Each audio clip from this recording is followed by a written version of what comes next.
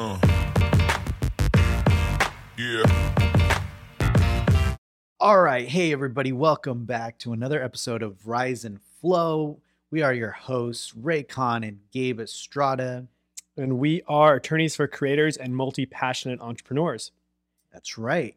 And welcome to episode 2 of our podcast. And thank you so much for everybody that's tuned in to the first one, all the positive responses. And yeah, we're hoping to get you a new episode. Hopefully we could try it weekly, but yeah, we're going to do our best to get some cool guests on here and get you some cool tips on just business related, legal stuff. I mean, we'll just be talking about everything. So hopefully we'll get that going. But today we want to focus on Ray Khan, the co-founder of Inflow, and we get to learn a little bit more about Ray and kind of what makes him tick and how he became such a cool person and how he ended up here.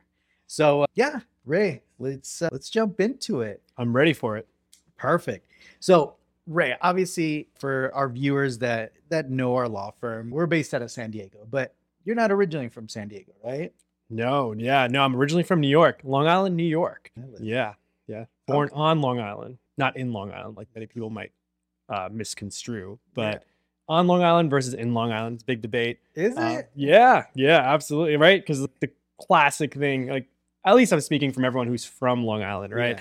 Usually when you're saying you're on the island, right? Yeah. Especially if you're from the city or you're in the city, you're like, oh, I'm going to be on the island this weekend or something like that, right? I was born on the island, and when I came out to the West Coast and tell people like, oh yeah, I'm like from Long Island or my house was on Long Island, things like that, people are like, on Long Island? Like, isn't it in Long Island? Like you're not on Manhattan, you're in Manhattan, right? That's usually the classic debate there, but just to clear that up for a lot of folk out there. That's funny. Yeah. Hey, we learned something new. I didn't know that. So tell us a little bit about you growing up. I know you came from a family of entrepreneurs, and I know your mom, your sister, but tell us a little bit about that, about your upbringing and kind of what your childhood was like. Yeah, absolutely. So I had an interesting childhood. Actually, my parents, my mom was an entrepreneur, but not from the get-go, right? When my mom first started out, she actually was just someone who was like a nanny. She was someone who cleaned some houses for elder people. She watched children. She just did what she could until she eventually decided to put herself through beauty school. And eventually she became a hairstylist. But I remember like early on growing up, my mom would be just washing hair. Like when she was learning how to become a beautician, she would just be like washing women's hair, cleaning up the salons and everything. And I actually used to be with her because my parents couldn't afford childcare. I would just hang out with my mom at the hair salon all day. So I grew up in hair salons, just hanging out, doing whatever I could, just letting the time pass away. But I was a pretty chill child, so I didn't complain much. But yeah, it kind of started off that way. My dad was a bus driver. He was a New York City bus driver, a Green Line. He would commute every day from Long Island into the city, and he worked the night shift actually. So we didn't see him much, right? He was during the day or during the mornings, he'd be sleeping. And by the time I was in school and stuff, he'd already be off to work. So yeah, that was kind of like what my parents did. And then eventually my mom, she eventually got a job, became a hairstylist. She worked at kind of like this, like a small franchise hair salon in New York. And then eventually got to the point where she decided that she wanted to work for herself. So not far from where we grew up on Long Island, my mom basically opened up a hair salon, her own hair salon. She actually called it, I actually had the honor of naming it. And this is before I knew much about naming a business. My parents didn't really care, but it was actually called N&R Cool Cuts. Oh, nice. N&R Cool Cuts. Yeah, and N&R stands for Nadia and Ray. It was named after me and my sister. Yeah. So yeah, I was proud to participate early on. So your creative entrepreneurship was already there as a young child. I mean, honestly, naming a business, that's a big deal. That really is. I mean, regardless of helping in that, I mean, I bet you're obviously proud. How old were you around that time? I was probably around like 13, 14 around that time. So you're very well understanding of what was going on and all that stuff. Absolutely. Yeah. Okay. And at that age, did you kind of start seeing some of now thinking back on it, did you kind of notice some of the issues that kind of we help our clients with while your mom was opening up that business? Yeah, absolutely. You go from being someone who just shows up and cuts hair all the time to someone who has to figure out inventory, right? For the products you're selling, the products you're using, everything from reading a lease agreement to setting up an LLC to getting the tax and doing the accounting and writing out the books and keeping track of everything, right? It's a lot more to learn. And my mom did a great job. She had the help of my sister, who at the time I believe was starting law school or in law school, and basically help her kind of get an idea of like what she was supposed to expect. But for the most part, there was a lot of unknown, like as many business owners explained, as you mentioned in the previous episode, opening up your own tattoo shop, there's just kind of figure out like, what's the next step? Let me just tackle one step at a time.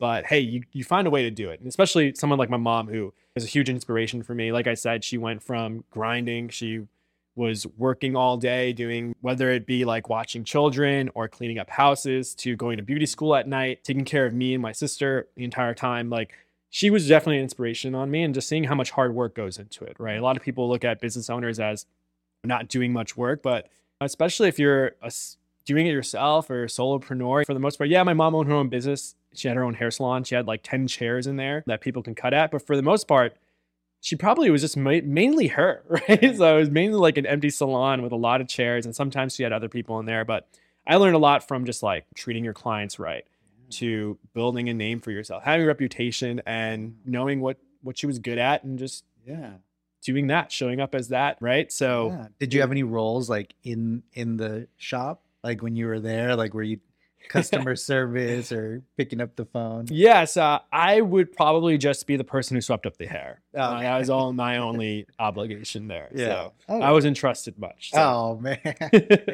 Well, that's really interesting because I mean, you got to see your mom kind of go through this transition of being kind of her working for some, actually being a stay-at-home kind of mom, and then watching kids, and then literally building this whole company. So that, I mean, that as a kid, I'm sure that had to have been inspiring. You also mentioned your sister. So tell me a little bit about your sister and kind of her. And so you're saying she went to law school, so you were about 13 for your probably middle school, early high school? Yeah, I mean, I was a little older by the time she actually did go to law school. So by the time she was in law school, she was back in New York. So she originally, the reason I even came out to San Diego in the first place was because my sister went to college in San Diego.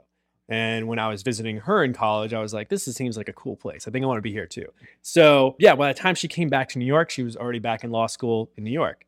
And at the same time, she was also inspired to open her own frozen yogurt shop. Now, at this point in time, frozen yogurt was pretty big on the West Coast, and wasn't that big out in New York, actually. There was not many frozen yogurt places, probably zero, actually. So the idea of like especially like self-made, not self-made, but like, I guess make it your own Sunday kind of frozen yogurt idea, right, that we see here, wasn't that popular out there. So she brought that to the East Coast. She was actually the first like DIY, or like do-it-yourself frozen yogurt shop. Those ones where you like pour everything and they weigh it, and like you put your whatever sprinkles. Yeah, exactly.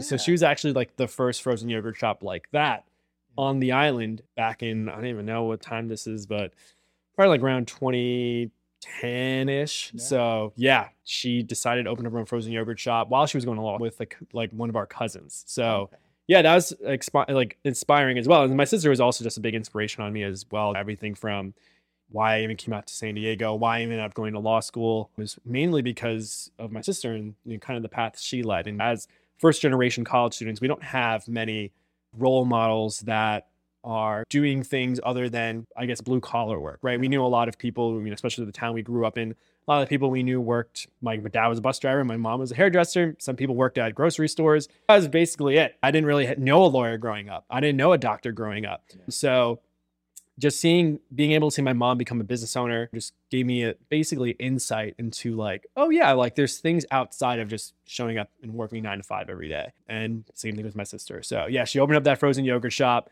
and that was more of like I was a little older at the time seeing that happen and just figuring out like, oh yeah, like this is the fun things when opening a business, like the branding and being able to create a certain way. It was a really fun yogurt shop, and my sister made it like there was a very high feminine energy inside, which is which is great. Like once again, just knowing who your customers are, who you want to serve. A lot of pinks, a lot of like, it was like black and pink was the main colors. So yeah, she was very smart in like the way she kind of marketed it. And I was like, she was doing that while she was in law school too. So I thought that was really cool. Yeah, I bet. So by that time, you've already seen two strong female people in your life start their own business and kind of get into business for themselves. So yeah, I'm sure that's huge inspiration. And especially if you already looked up to your sister. How many years apart are you from your sister? About 5. Yeah, 5 years apart. So it's not that much. So you're kind of, so when she was opening up the Froyo shop,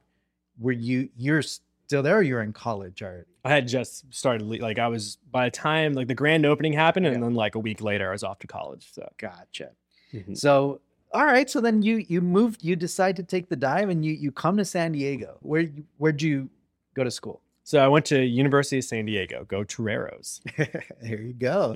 Okay, so you obviously you left your hometown, right? You're from Long Island. You left your hometown. You're in San Diego. What made you choose USD, and how was that experience like?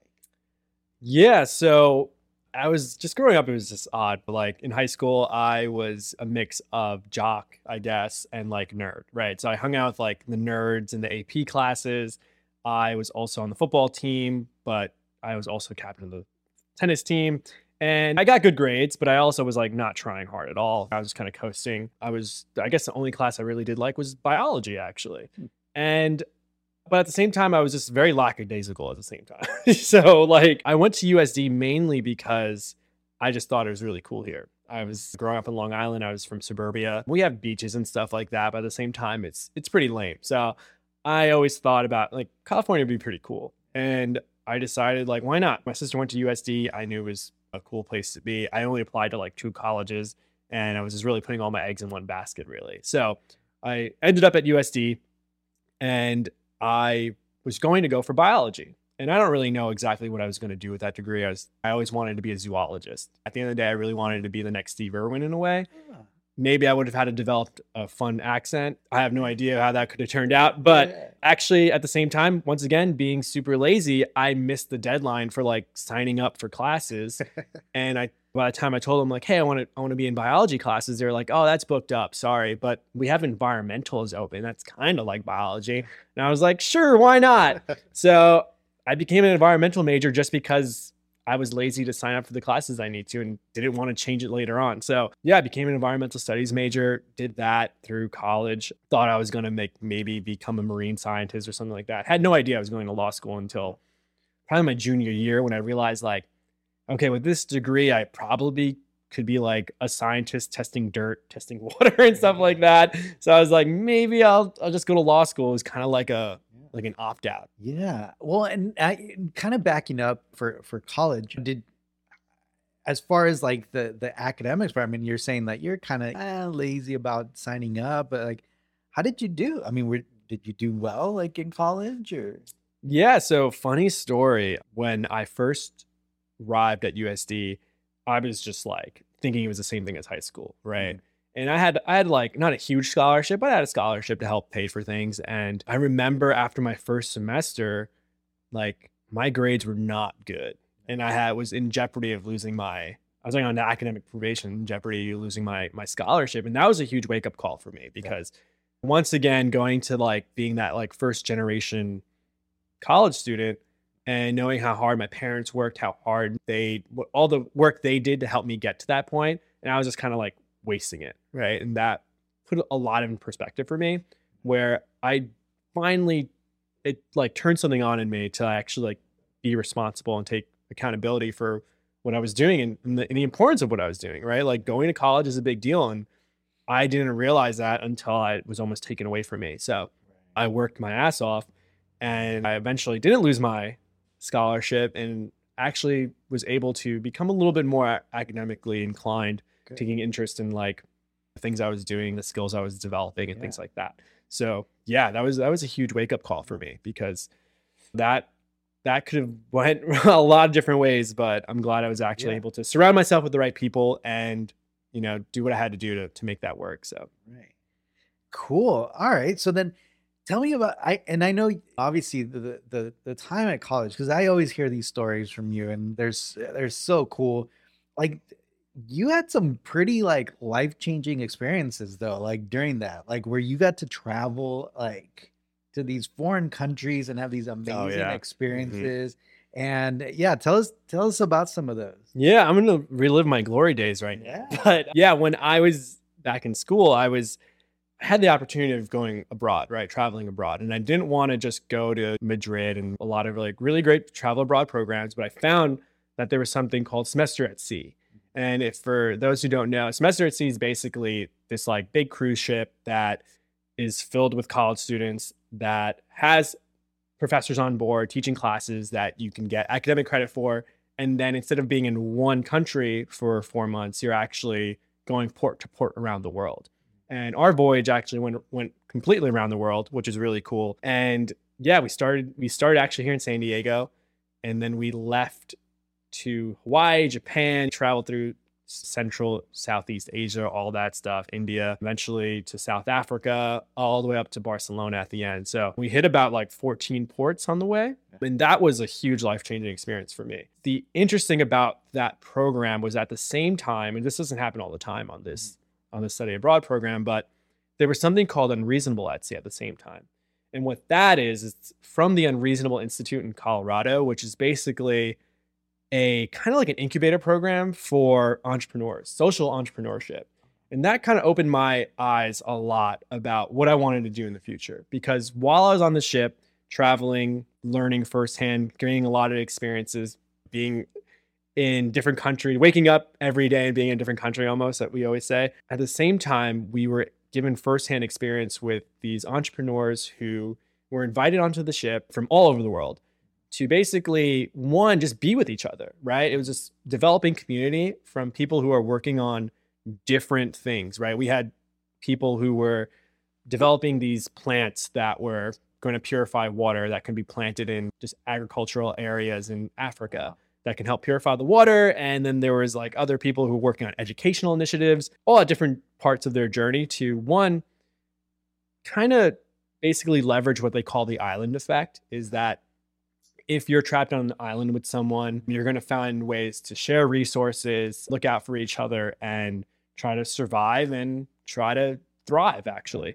So that was the whole thing, was that the ship was supposed to be their island, where they were basically forced to have tough conversations about their plans, their marketing approaches, things like that. And we were just there, that sometimes we were basically, it was like an internship, being able to be so close with them, like tackle these actual issues, and just learning a lot about entrepreneurship in general, and knowing that it's not just about making profit, that there is a social aspect to entrepreneurship, or there can be.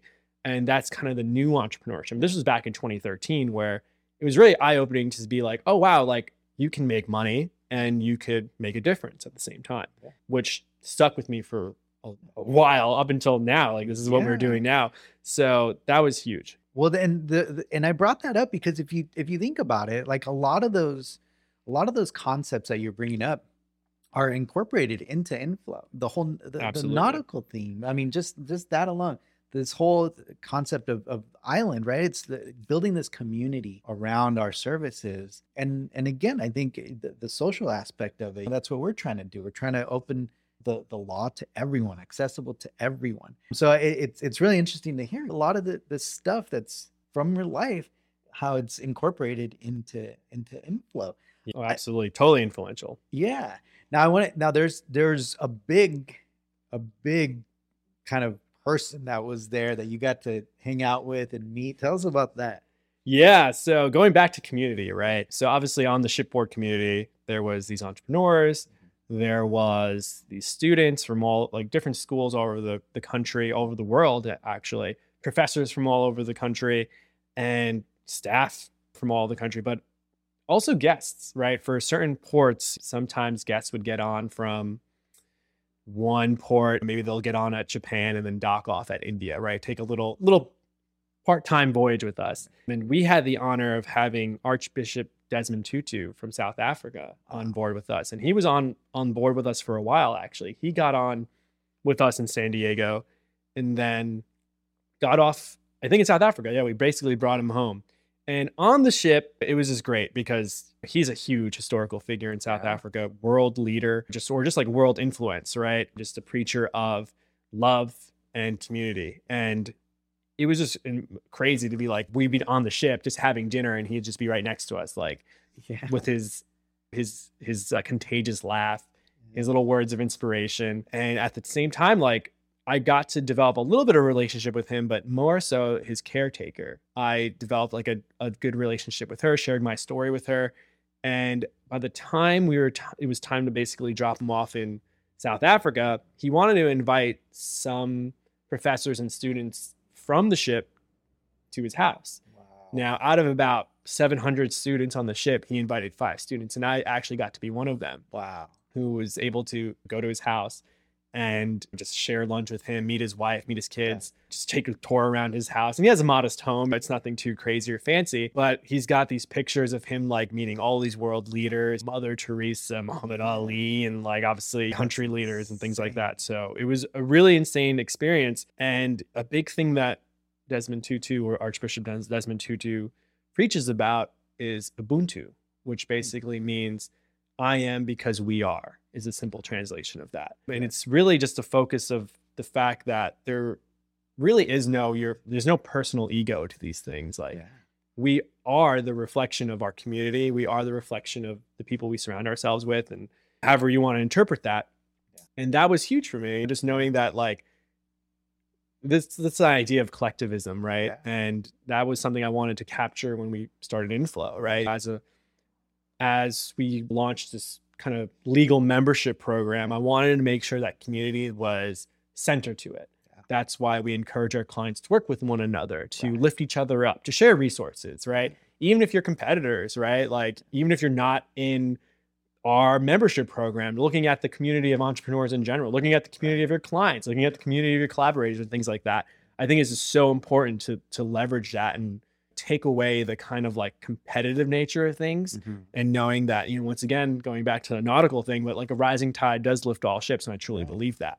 So yeah, Inflow was kind of just like the channel that allowed us to kind of like mend these all together and provide it in a certain way. Yeah, no, I love that. I love that. And you're absolutely right. I mean, that's the kind of focus of Inflow is the community. And in fact, empowering that community, right? I think that's a huge part of it. And I love that taking away the ego of it, right?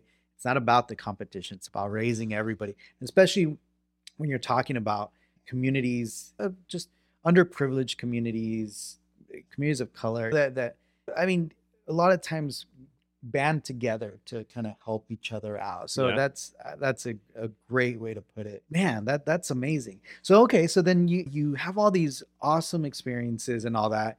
You graduate from USD. What's going through your mind now? Are you saying I'm gonna go back home, or what are you gonna do?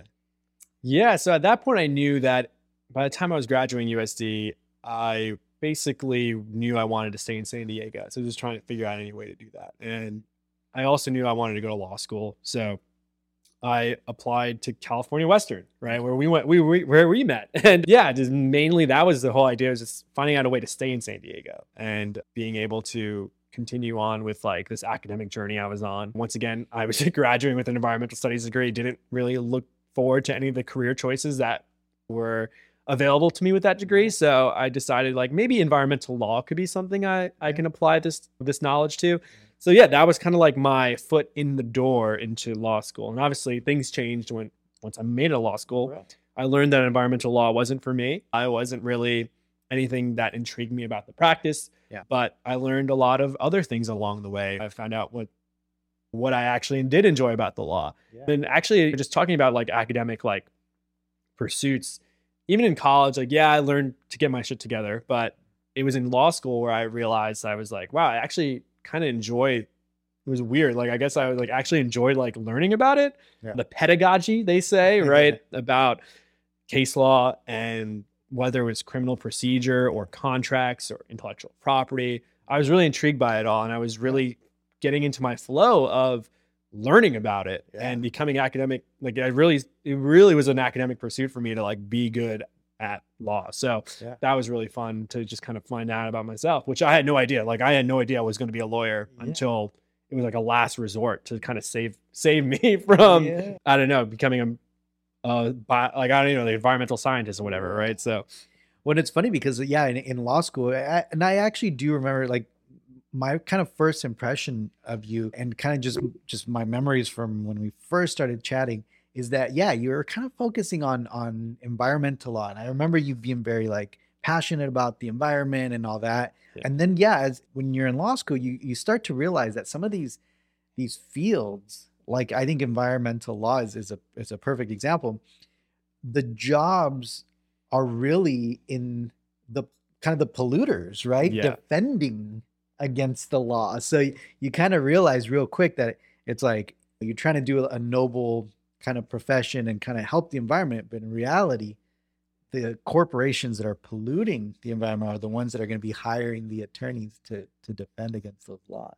yeah, oh, absolutely. Like I know a lot of environmental lawyers who are employed by like ExxonMobil, Right. fossil fuel companies, things like that. Yeah. And then the opposite is just like you work for a nonprofit that's suing them. So at the end of the day, you're either in court all the time or you're working for Satan. So, but no, not Satan, but like you're working for like a fossil fuel company or ExxonMobil, Shell, things like that, Yeah. helping them kind of skirt around environmental regulations or influencing environmental regulations. So, Well, and then even after, because I do remember, so obviously we went to law school, we graduated, we passed the bar, and then, we started working, right? We started working right off the bat. And I remember you right out of law school, you didn't get into some type, like you were still working on environmental issues, right? yeah, that's correct. So yeah, just while I was in law school, probably even my first year, I realized like probably environmental law is not going to be the thing for me. I realized I was really good at contract law. That's when I got eventually invited on to be like a TA for contracts for my final 2 years in law school. I just really liked reading contracts, understanding them, making them better, and just understanding that the fact that they apply to everything. So it was great to apply what I was learning in school to, I don't know, music, right? Applied to movies, right? Yeah. Basically everything that's happening is basically being written in a contract and agreed on and signed in writing. So I was looking at it, the fact that if I want to be a professional attorney, I guess contract law is the easiest way for me to apply it in any way, manner. I don't know, in any practice I can take it forward in for a certain industry would make the most sense. So yeah. Okay. So and I do remember that. Welcome to contracts. yeah, my little play on words, contracts with my last name. But yeah, so while I was in school, I was like, but at the same time, I was a little unsure about myself too. We just took the bar. And for those of you who don't know, like you usually, after you graduate law school, you study for 3 months. You don't have a job. You just study for 3 months. You take the bar and then you wait 3 months to hear back on whether you passed or not. Yeah. And honestly, like I studied hard. I took the bar. I was fairly confident in it, but I was also just very nervous. I was very anxious about whether I passed or not. And I was very unsure if I even wanted to take it again, if I needed to, right? And I'm over environmental law. Yeah.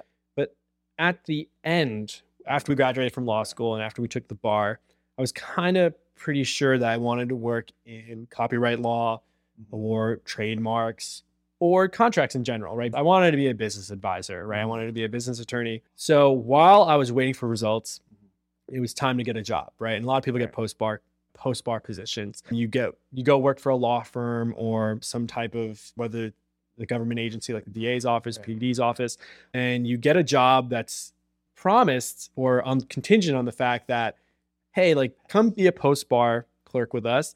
And if you pass the bar, then you automatically get a job with us, which sounds great, but also it's nerve-wracking, right? Like what if you fail? Now you lost that job, right? So I don't know if I wanted to play that game.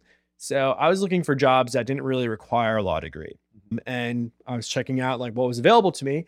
And lo and behold, in our local listing at our school for career choices, there was a new job posting for environmental policy advisor for the city of San Diego for a council member.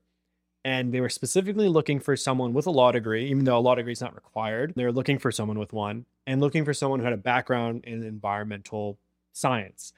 And I was like, wow, this job description was written for me. So I showed up, nailed it, the interview, and got the job. I loved it. I had no idea that that position even existed. I didn't even know who my council member was at the time. I didn't know what a council member was in general. So it was just very like eye-opening in the fact that I kind of treated that job as like I always say it was my master's degree in public policy. Because I had no idea how local government worked, but I was able to get this position where I was able to help advise on some meaningful legislation that occurred here locally in the city of San Diego, and really tapping into meeting a lot of different environmental stakeholders, working on cool projects, learning about what's up and coming, and a lot of cool nonprofits that are doing a lot of great work when it comes to climate change, water conservation, things like that. So yeah, that was quite doozy, but definitely not something I expected, and definitely different than what we're doing now. So Yeah. So, I remember that. I remember seeing you sometimes, like, there was like kind of the equivalent of like C-SPAN, right? Where you could see like the hearings and all that, and see you in there and talking, and educating, I guess, right? That's kind of what you're doing, right? You're educating the council members about certain issues. Yeah, I remember there was a big issue, which is funny because I think in a lot of cities, it's up and coming. The whole like motor scooter, right? The e-scooter, the birds. Here in San Diego, it turned into like this.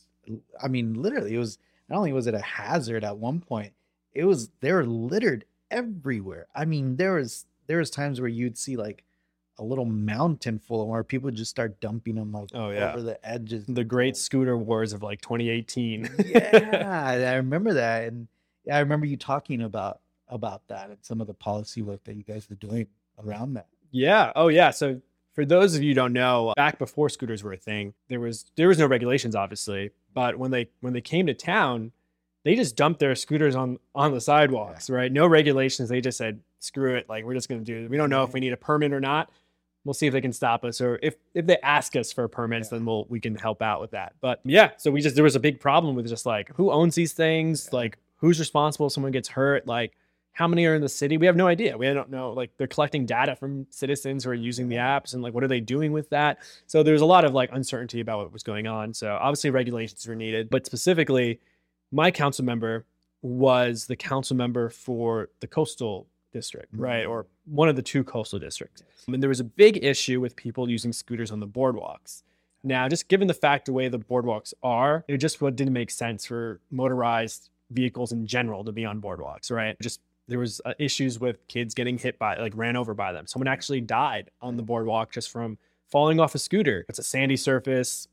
There's a lot of people, there's a lot of pedestrian traffic, and here are people like zooming in and out with like different scooters in different shapes and sizes with crazy acceleration speeds. It just didn't make sense, right? And obviously it pissed off a lot of people, pissed off all the surfers, pissed off all the traditional beachgoers. So one of the things we actually led on, and something like that, I actually went to council and basically was the person telling the council like, hey, this is the proposal, answering questions on behalf of this and moving this legislation forward, was to ban these scooters on the boardwalk, which did pass. It was not an easy thing to get passed because there was a lot of politics involved, but there's 9 council members and it passed 5-4 with a simple majority. So we were very proud about getting that passed. And yeah, that was just fun. Once again, kind of like my master's degree. And I look at that as like my thesis, right? In that. So it's always, even if we always talk about just kind of like going with the flow and like what's taking the opportunities that come forward to you. And to me, like I don't regret anything about my time at the city council and being a policy advisor and things like that. It was a huge just like growth for myself personally and how I present myself professionally, what it means to do good work, what it means to work in a team,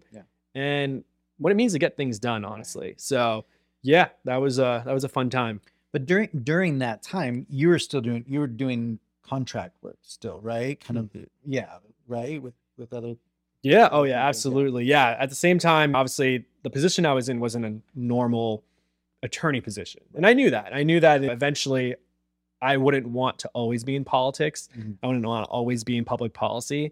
So I wanted to make sure I kept those skills fresh that came with being a lawyer, being an attorney, especially for the actual work I wanted to do. So at the same time, while I had this full-time position at the city council, I was also a contract attorney. I was working as basically a freelance attorney with a local small firm owner, right? He was great. He worked mainly with small businesses. Sometimes they were medium-sized businesses, but he worked mainly with contracts, a lot of business formation and trademarks. That's where I kind of like got firsthand experience on learning about trademarks and like prosecuting trademarks, filing them and things like that. So that was like a great experience, is to keep my, once again, skills fresh and kind of develop that skill set.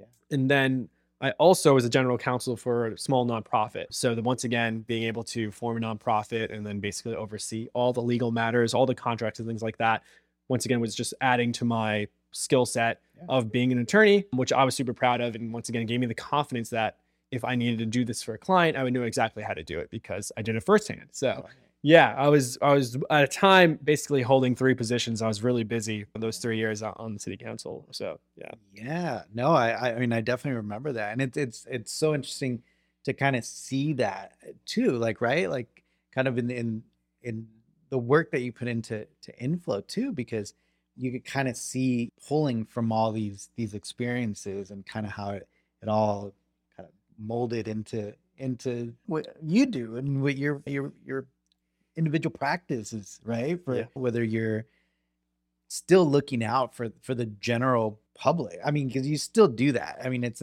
not like something that you could just turn off, right? No, Like you're still very conscious about social issues, and you're very want to push that envelope forward. So it's really, really interesting. So you're at the council with the council member, you're doing all this, and then 2020 hits, right? And I bring that up because I remember during 2020, because me and you, we were always friends, right? Yeah. We stayed friends. And around that time, I remember we linked up again, specifically because of my tattoo shop.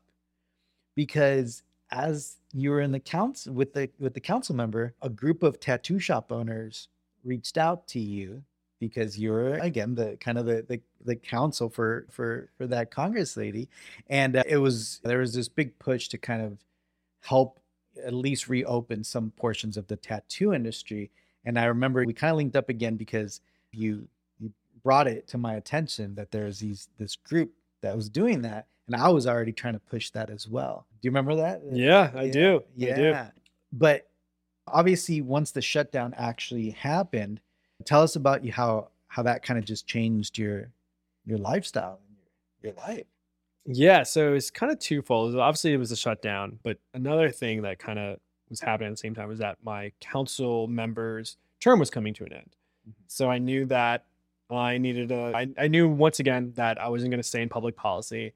I wasn't going to stay in politics. So I knew that this was a perfect time to like step away from it, right? My council member, who the main reason I even stayed there that long is mainly because of her. Like she was an entrepreneur too. Her claim to fame was being very successful in her investments and being very successful in the way she used her time and the things she built. So I've learned a lot from her just firsthand on like how she managed and her business expertise and things like that. And then so I knew that I didn't want to work for another council member. So I knew that, all right, we talked about Inflow for a while. We knew we wanted to start our own firm.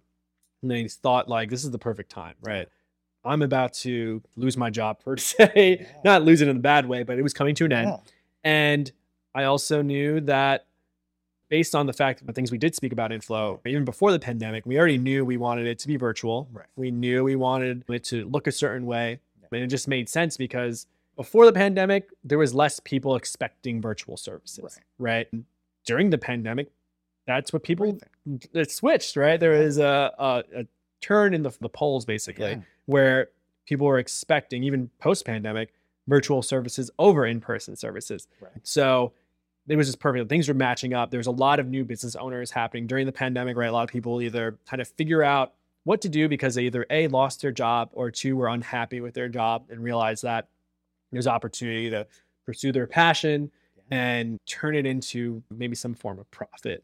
So just looking at all the trends, it was like the perfect time for us to pull the trigger on launching what we've been talking about for at that point, like 3+ years.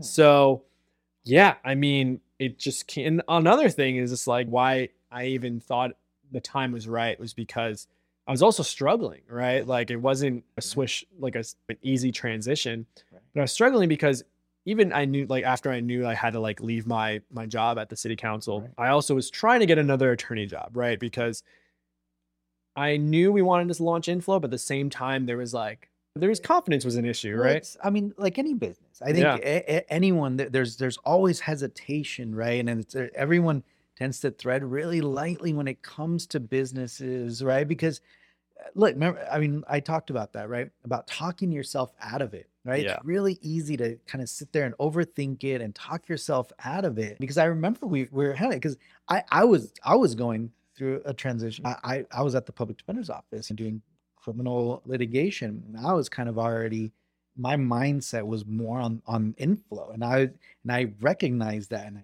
realized that. Yeah. And I think when when we started talking about it, I know you're cautious about it because again, it's like, what are we doing here? Like, Yeah. and then I was cautious because I was also like, well, I have my family and my mortgage, and like, I can't Yeah, just there's like bills leave, to I can't pay. Yeah. just leave this. Like, so we got to kind of do it slowly. And I remember we talked about inflow. We had all these plans and we started drafting up all these things until it got to the point where we're just like, just do it. Yeah. Just do it, right? Yeah, it got to the Do point it. where we're just like, let's just do it, Yeah. right? I mean, I think like a lot of times, like it's like experience. Like, a lot of people think like they don't have enough experience to do it themselves, right? There's a lot of people who work in a profession that they love working in, but they're an employee at that job, right?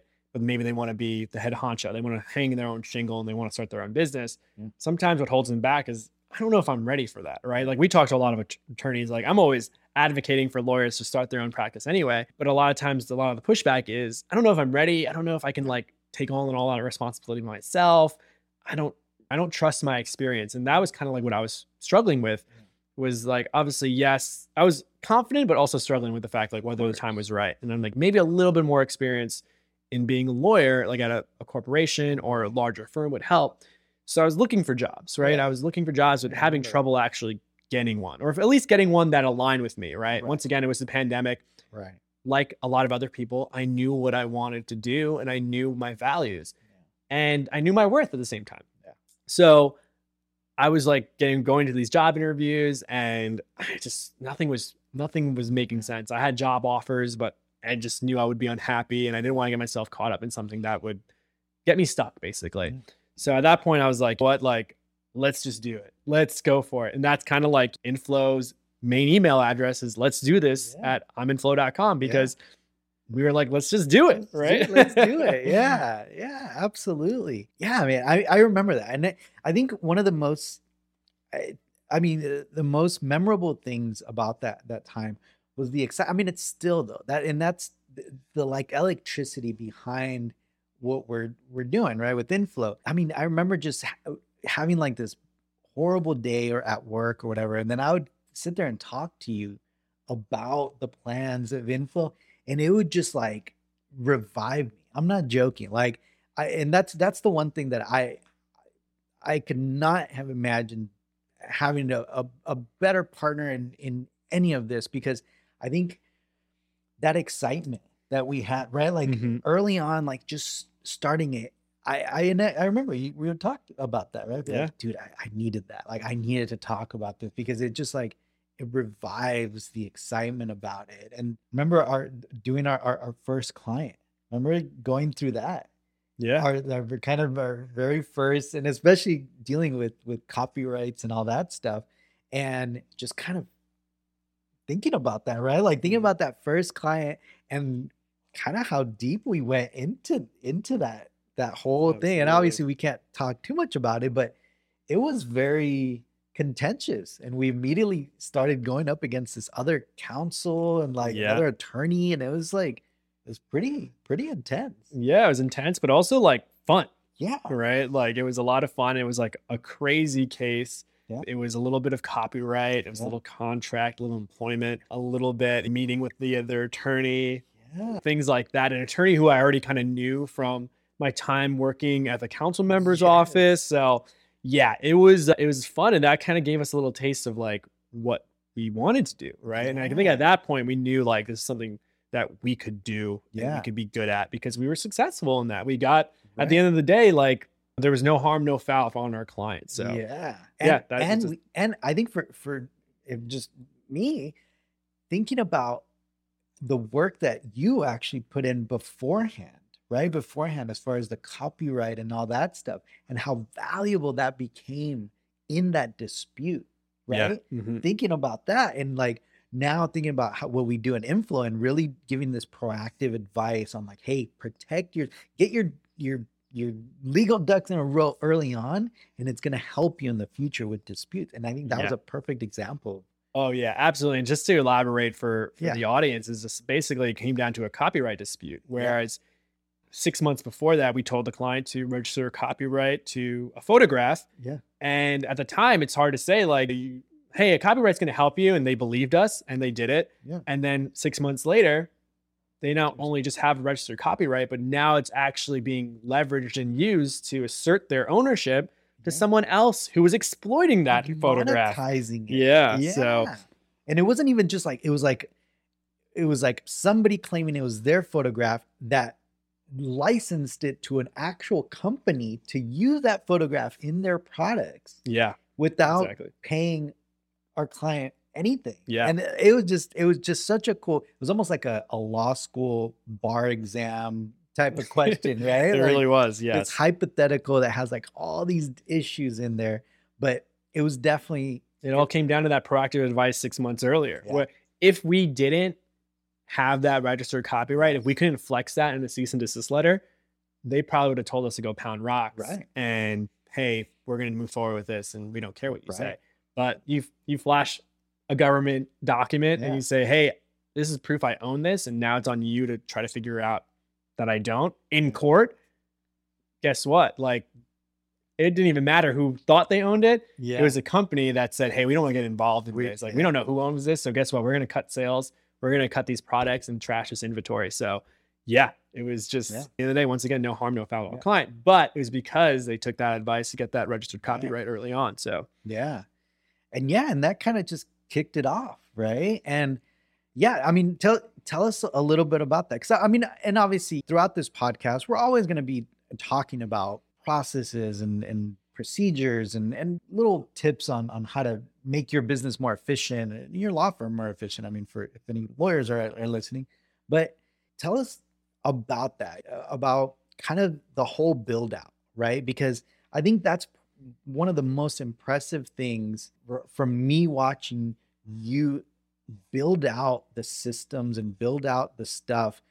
How we always use that, the bootstrapping it. yeah. And we literally did that here. So just kind of overview of all that. Yeah. So I guess like the biggest overview really comes down to, I kind of always had this like skeptical look about the industry, right? About the legal industry in general, and grounded in actual evidence, just knowing that the legal industry doesn't work for everyone, right? There's clearly there's clearly people who benefit more than others, right? And they always say the best way to complain is to make things better. So that's what I wanted to do with Inflow. I wanted to show intrinsically and extrinsically, right? And what I mean by that intrinsically is the fact that the legal profession isn't as great as people think it is, right? There's a lot of unhappy lawyers out there. Yeah. That are a lot of lawyers who are working 80, trying to bill, I don't know how much they're billing a year, but they're on these billable quotas. They're working like 80-hour weeks. They're really grinding. Yes, the pay is good, but that's what we call golden handcuffs, right? There's just like a lot of mental health issues. There's just, once again, a lot of people just upset and like maybe realizing that being a lawyer wasn't right for them. And I thought that was messed up. Yeah. And he's like, I didn't do all this work to be unhappy at the end of the day. Right. So I wanted to create something in a work environment where I felt happy in, right? So that was one. Second, the extrinsic part of it is the fact that access to justice gap, right? Yeah. Where almost 90% of people who need a lawyer don't have access to one, Yeah. which is a huge issue that a lot of times the legal profession pawns that off to like nonprofits to take care of, or the government through the PD's office to take care of, or just other initiatives that it's not every attorney's problem, but it should be, right? It should, like, if we're going to be a profession that prides ourselves on justice and serving everyone, then it needs to be on everyone's kind of radar to tackle. So extrinsically, we also wanted to basically provide legal services to more people. Right. And looking at ourselves as business attorneys, we were trying to figure out the best way to basically democratize the ability to have general counsel or Right. having counsel services in general, right? Because once again, proactive advice is so important Right. to launching a business, owning a business, to being a creator, to being a creative, right? Whether you're an artist, things like that. So that was kind of like the push, the Right. initial basically grand push about that. And the systems we put in place was basically to make that happen, right? Yeah. Like a lot of people say like, hey, like how can you do so much for your clients but charge so little, Right. right? And it just comes down to the way we built Inflow, Yeah. right? Yeah. Comes down to the fact that we have low overhead, Right. right? We don't have a large corner office in a building downtown, right? We Right. don't have staff. We don't have just like fancy cars that we show off to our clients. We don't have Right. crazy marketing that we pay for billboards and TV ads and things like that. Our overhead's super low. And instead of passing those savings on to ourselves, Right. we pass it on to our clients, Right. right? And being able to launch a subscription model that makes that sustainable, being able to show up on social media as opposed to paying an ad agency to run ads for us. Right. These are all things that are gives us the ability to be more generous with what we can provide in our Services. service. Yeah. And at the same time, just be more approachable to our audience. Right. So Yeah. Well, no, absolutely. And I think a big kind of shift too that we saw with social media, right? Especially during the shutdown, is that there's this huge boom in kind of the social media economy, right? Booming up. And we're watching all these accounts. And I don't know if you remember I sent over an account of this really big influencer that ended up losing her name because Nintendo ended up suing her. And I was like, man, if she would have talked to an attorney early on just about like trademarking like her brand and her name, anybody would have told her that, hey, like you probably can't use that. You're gonna lose it. And there's this video of her crying and she lost this name and this brand that she built over so many years and had hundreds and thousands of followers. And that was also eye-opening, right? Because we kind of fell into this new market, right? There was this whole social media boom, right? Which was perfect for the business model, right? But it was perfect for what we were doing because maintain virtual, again, passing those savings onto the clients allowed influencers and online retailers to be able to afford legal services. And I think you always bring that up whenever we have consultations, but you're always like, all these big corporations have their in-house attorneys and they have them right there in their office, and they could just literally send an email, walk there and ask them something proactively, and they'll get some guidance. Yeah. Why can't your mom, right, and your sister or small businesses or an influencer have that same access? They can. Yeah. And that was the whole thing. I mean, like that's the best way to utilize us, Right. right? If you could prevent something from happening down the line. Yeah. Just simply education really Right. comes down to, or just advice. Why not? Right. Instead of letting an issue develop into something that is eventually going to be very expensive and a huge headache. Right. Right. And at the end of the day, I also don't want to have to deal with that headache. Right. We are problem solvers, and yes, we're lawyers and we're supposed to help our clients through those situations. But at the end of the day, we want to keep both our clients out of that situation, but also ourselves out of the situation. Right. We don't want to be in sad situations all the Right. time and trying to dig our clients out of holes. We want to help them avoid the holes Exactly. to begin with. Yeah. And I think that's been, if you really think about it, just the culmination of all of these experiences, right? Your experiences, my experiences, and kind of just the situation that we're put in, the timing, it all just kind of just worked out perfectly. And that, I think that's the greatest thing, I think, of kind of what we're building here, right? That it is kind of a perfect storm. You know, kind of going back to this whole nautical theme. Yeah. It was really the perfect storm. Yeah. The timing, the markets, the time for change. I think people are starving for change, right? These old kind of bureaucratic type of systems, these old school systems like law and even just like accounting and like these very old traditional businesses kind of need a little kick in the butt, right? And Yeah. kind of revamp them. And I think our clients appreciate that. Yeah. They see that, and we are disrupting the legal field. We are, and we're proud of it. We might get some slack from other attorneys, but you know what? It was time. Yeah. And Yeah. And I think it was just us kind of, they always say like, you don't want to be market driven, but you want to drive the market. Right. And I think that's so important because we're not just seeing like, obviously I would say Inflow is kind of an example of that, but we're seeing that with all our clients as well. Like there's just a shift in general, right? Right. From the creator economy to also the fact that there is a lot of power being basically shifted from larger corporations who kind of like a few decades ago basically ran everything to from the media to the news, where now if you're a consumer, you have options. You're not just going to the big news companies anymore, but you can go subscribe to someone's newsletter, which is just literally one person curating the news for a specific in a specific way that reflects your worldview, whatever it may be, right? And then you're no longer listening to the same cable television every day or the same music like the music, right? The radio channel and stuff like that. You're able to go on Spotify, listen to exactly what you want.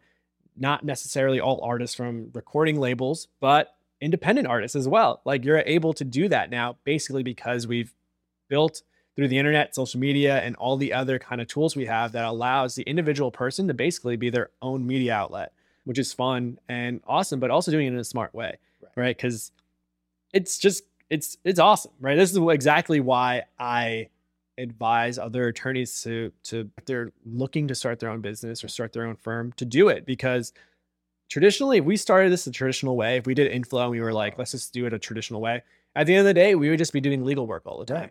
Yeah. Which is fine, but like there's more, like we can just be having more fun at the same time, right? Like look at us, like we are able to do this podcast. Right. We're able to make our own TikTok videos. We're able to do our own branding, figure out how we want to show up, and then also experiment with doing legal services better at the same time because of the persona we put on and kind of identifying the exact kind of niche we want to fill. So, Yeah, no, you're absolutely right. If we would have done this the traditional way, we would have been working with these larger companies having us do these track disputes and all that stuff. And it would have just consumed us with the legal stuff, right? The stuff that most creators don't want to deal with, right? Yeah. But this allows us to not only be legal counsel, but also business counsel, social media counsel, right? A lot of times we're giving advice on that, on just social media, on marketing. So it's been great. And it's awesome to hear your story kind of on how it all ties in, right? All your upbringing, how that experience had an impact on the way you look at stuff and the way it's being implemented with Inflow. I think it's inspirational, and thank you for sharing. Yeah, I think it's just between your story and my story. It's like mine comes from a very like inspirational kind of. I was inspired by seeing other people do it. My mom, my sister, just taking a lot of like what I learned from being on semester at sea, Archbishop Desmond Tutu, and just my experience, like just knowing I wanted to do something that would have bigger impact than just me being a transactional lawyer, getting paid for X amount of work. And then you, who literally lived through it, right? Like literally, like we're a business owner and are a creator and able to, when you speak to our clients, speak from perspective that is you can actually basically connect with. So I think it's just that culmination of both what we kind of been through, just comes together so perfectly in what we do. And I think that's what's great about being able to work closely with you. Absolutely. So. And that's, I think going back to it, I think it for me, we have such a great dynamic because it's like we push each other in our certain ways. Like we know how to like motivate each other. And I'm telling you, like every time you come up with a new process or something that's like automated down the system, and like your excitement about it is so addictive, and like I get all excited about it.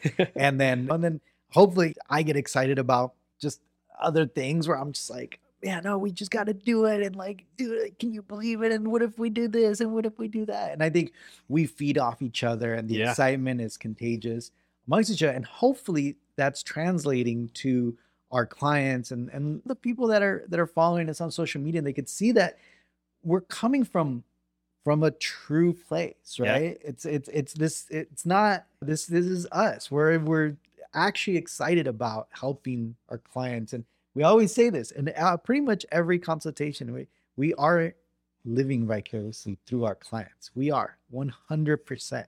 We love it. Regardless of the type of business, that excitement that we get from our clients, we know what it's like now. So Yeah. we feed off of it. Yeah, I know. Exactly. This is kind of like the best thing about what we do is like getting on those initial calls with someone who's like launching their business Yeah. or excited about putting something out into the world that they worked hard on for a while. And being a part of that in a way is just like very fulfilling. Yeah. And then just doing what we can so they can pursue that better. Right. Like at the end of the day, we just want to give them peace of mind Right. that they could work on the parts of their business that brings them joy, and we can handle what we're good at and Yeah. the skill sets we have that allows them to do that, which in turn allows us to also do the same thing by providing the services we offer in Inflow in diverse, different ways compared to what other law firms are doing. So, Yeah, absolutely. And again, it goes back to the title of this podcast, right? Rise and Flow, because that's kind of what we're preaching, yeah, right? absolutely. Just step up, just do it. Get rid of the excuses, show up, and again, go with the flow. What makes you happy? It's funny because I was never into the whole like putting stuff into the universe, and but I my perspective has changed since Inflow, because it really is. It's really more about what you put out there is what you're gonna get back. And it's been an amazing experience.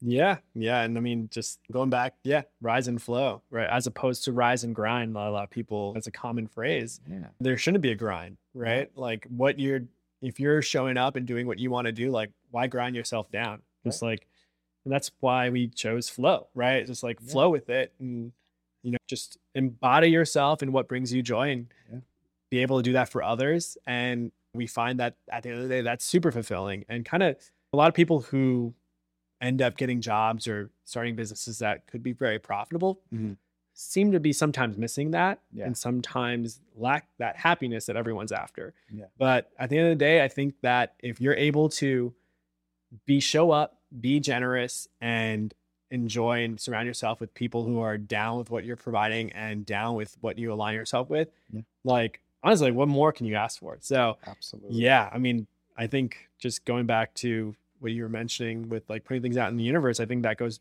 100% to your story too, right? Where it's like you started off by just showing your love of the Star Wars and your replica collection. And what did that lead to? It just led to other people who align with that to connect with you. And then, look at you now. So great. Cool. Well, thank you, Ray, for sharing all your story. I think again, these first two episodes, we wanted to kind of give our audience a little introduction to us and what drives us, and kind of what drives Inflow, right? Because at the end of the day, Inflow is us and these experiences and what we want to give back to our clients and our community, really. So thank you again, Ray. Really appreciate you sharing. Yeah, happy and excited to continue on and bring on other great creators and entrepreneurs who can share their stories as well and how they got to where they're at. So absolutely. Stay tuned. Well, hopefully you're inspired, and obviously make sure you follow our